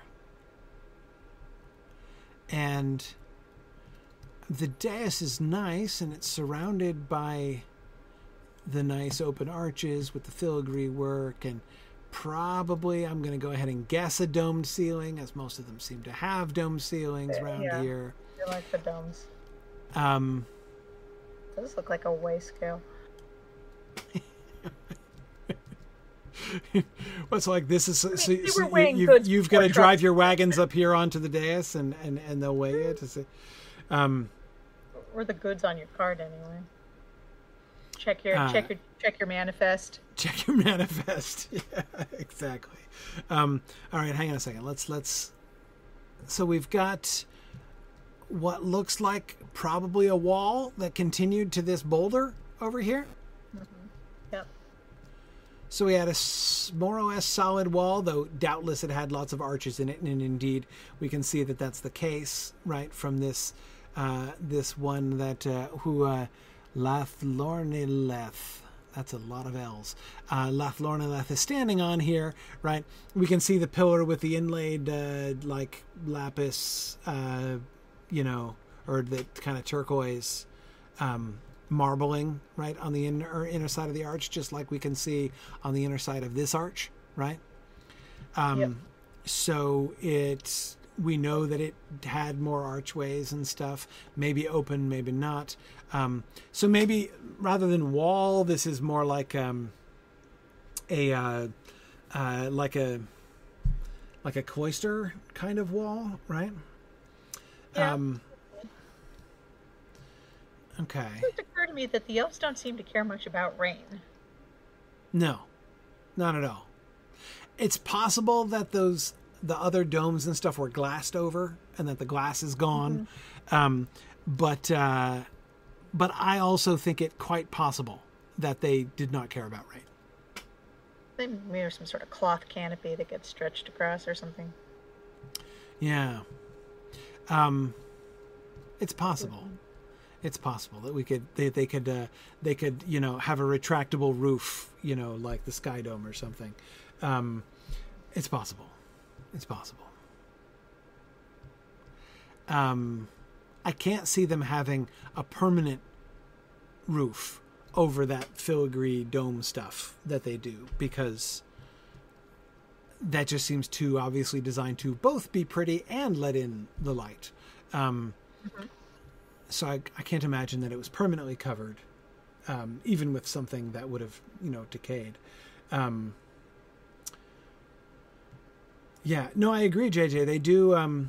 They don't seem to mind hot and cold as much as humans, and so I agree that they would probably not mind being wet either. I've always kind of imagined that the elves would have enjoyed all weathers for themselves rather than merely trying to avoid the rain and enjoying this, the sunshine. I don't know. Standing in the rain is all romantic until it gets down into your socks and your underpants. But I'm just saying, Noldor probably had special socks and underpants. They Judging probably by some Noldor, they've probably led their entire lives with wet socks and underpants. they probably developed special fabrics and stuff. I get it. Like Feanorian underpants. Feanorian underpants. Celebrimborian Yeah. underpants. Yeah. No, I'm sure. But then if it wasn't wet, they'd have nothing to complain about. Oh, they're more cheerful than that, especially these elves, because remember, like, evil had departed from the world. Right. All the gung ho complaining elves all got killed off. Exactly. Yeah. No, they've been gone some time now. Yeah. Exactly. Yeah. Okay, but yeah, I see what you're talking about, the arches over here. Notice the arches are the same as the arches on the door. We get that turquoise stuff on the inside. Yeah. I noticed that they seem to be mirroring the showy offy arches. Yeah. Further down. And this is the first taste that the dwarves are going to get when they when they go through. Although the arch is elven over there, but yeah, this is going to be the first big elven building they come across. This is obviously they're going to take more time to make sure it's really special looking.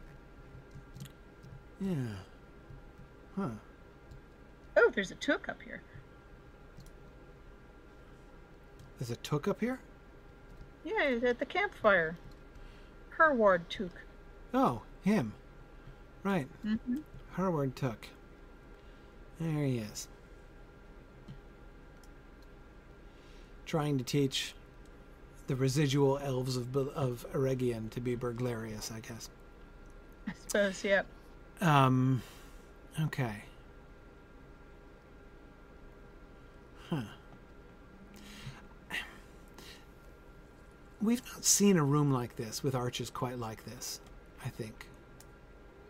Whoop, Yeah, lost my bearings you would here. be on another road, but there's no road here. Yeah. Yeah, it's a courtyard. It's all paved. But okay, anyway, then we go up the hill, more paving. Looks like a paved pathway, but not steps. Up the hill to more of the same arches. Yeah. Another. Where do these come from? These arches here?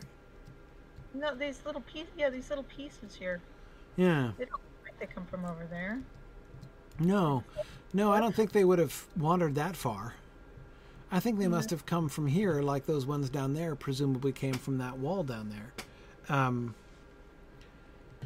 They got buried. Yeah.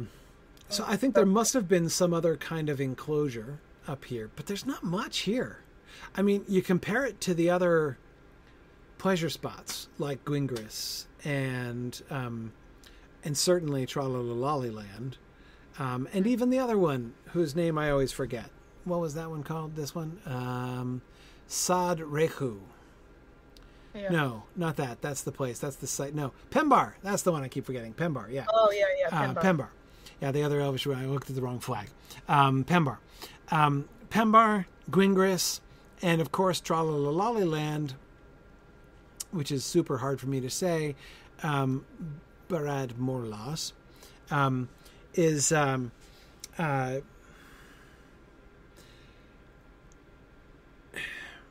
all of them were way more extensive than this. This is tiny compared to those.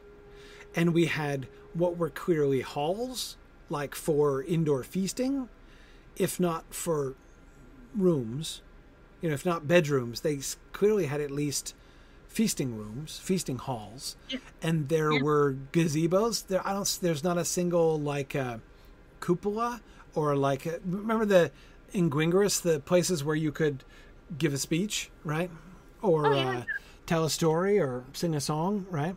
You don't get anything like that here. It feels like more of a political, functional, just station than an actual. It does feel more like a station. I'm coming around to the way station idea, or even the customs hall idea. Yeah, but this is less of a civilization. This is more of a we have established our presence here. Yeah, because see, again, here I come back to the doorway, the first impression.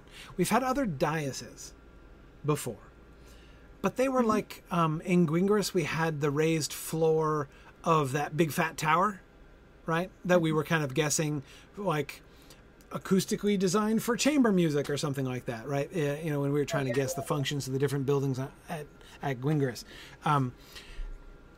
But here, notice the stairway really emphasizes it to me, right? You're a dwarf and you're coming in here, right? Mm-hmm. So you're a dwarf. Yep. And the stairs and the dais, you come through, the very first thing you see is the dais, right? So if you've got, especially if you're a dwarf and you got elves standing on that thing, they're way above you. I mean, you're looking way up at them. Oh, it's a power play. It's absolutely. It kind of feels that way. Chair up there. How much you want to bet there was a chair or several chairs up there? Right. Where they had to present their writ of passage and their intent. Yeah, I mean, we know they were friendly with the dwarves of Moria. I don't think that they're like trying to be off-putting or anything to them necessarily, but these are all microaggressions at this point. But yeah, do you think that there's an element of like, we trust you're not thinking of trying any funny business, but like some kind of element of I don't want to go so far as to say distrust, right? But bureaucracy is the right word. Yeah, we're wanting to make it clear that you've entered Eregion, you need to be. Yeah, it did. Dollar struck you right. It does say that Celebrimbor had a friendly rivalry with the the dwarves of Moria. Yes. Yeah, but if the dwarves do respect any, dwarves are secretive and stuff, and they extended their trust to the elves. But if they understand anything, it's paperwork. And like they grudge. Gimli, or sorry, not Gimli. Glóin has a moment of complaining that the Bjorning's tolls are high, but he doesn't exactly complain that there are tolls. Right? I mean, no, they need to replace the bridges. Yeah. So if this is something like a customs office, exactly, Amaria, to see if there are any Balrogs or nameless things to claim as they come through. Big, too greedy, or too deep. Right. I can see that in like a checkbox, right? Have you dug, too greedily, too deep, in the last 14 days? It's sounding like my COVID screening tests from when I just went abroad recently. Yeah. Have you traveled out of mountain recently? Exactly, JJ. This is built in Celebrimbor by Celebrimbor in rivalry to the dwarves' welcome centers up in Gundabad. Yeah, exactly. Exactly. Yeah, absolutely. Although you got the spacious, but not so much the building part. Yeah. Well, it's hard, you know. Well, I was going to say it's been a long time, but of course it has for Gundabad too. Yeah. Yeah, I mean, I don't know if Customs House is exactly it, but it feels... Sorry, go ahead. You got to hand it to the dwarves. Their structures really do stand the test of time, where the elves, you know... They do. Well, but that, too, I think, is also part of the spirit of this, right? This wasn't designed to be a fortification. This wasn't designed to endure against all things. This was this was the party civilization, is our primary reading of this, right? I mean... Everything here that was set up was initially set up as for recreation, you know? Mm-hmm. You get the feeling the dwarves take the attitude of, we are temporary, but our buildings last forever, while the elves are more like, we last forever, our buildings are temporary. Yeah, exactly. Yes. Yeah, no, that's a really neat way of saying it. That seems exactly right. They wanted their buildings to be an excellent kind of backdrop to what they were doing, but they're convenient in various ways, but it wasn't about the buildings. Yeah. Let's get all this expensive stone and soft metal everywhere.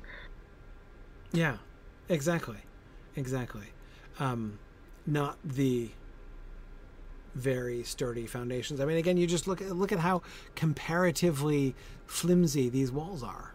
I mean, compared to, you know, the dwarf constructions. Yeah. This was not designed to stand forever. I mean, look at how it is after only 5,000 years, right? This is like you know, the elvish version of a pole barn, right? It's how the Noldorin do it. Yeah, I can see that. Did the dwarves have any hand in helping to build or provide resources for elvish constructions, Amathorn is asking. Well, we know that has happened on several occasions, though the primary occasions on when that happened are when the elves were building underground, right? They helped at the Elven King's Halls, and they helped in what's it called? In Doriath. Menegroth. The Thousand Caves. That's the pillars that look like trees. Yeah, exactly.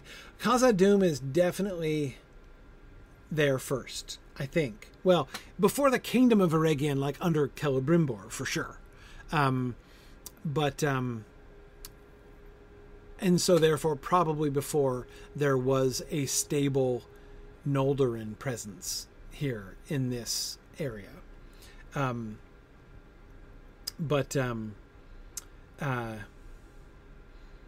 But yeah, Khazad-dûm was definitely there before that time. I mean, was Khazad-dûm set up before any elves wandered through and threw a party in this area? Probably not, but yeah.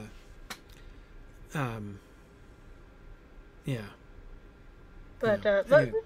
There's a lot of cut stone here and beautiful, you know, marble veneer and stuff like that. I'm sure the dwarves lent a hand with that. Maybe I'm sure they liked it, though I can imagine them scoffing at how undefensible it all was, right, and how they had no way to protect themselves. And of course, put gold in the windows. I could bend it with my fingers. Right, and probably how retroactively smug the dwarves felt when Sauron's armies did in fact invade Eregion, and they could close their doors, and Sauron could not get into Moria, but trashed all of Eregion.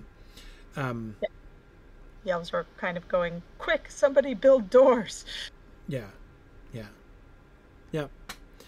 No, that works. I think whether it's actual custom house or just some kind of, you know, or gift shop, or whether it was designed for elves or dwarves, it could be, you know, the idea of the last homely house, you know, before you get to Moria. Yeah.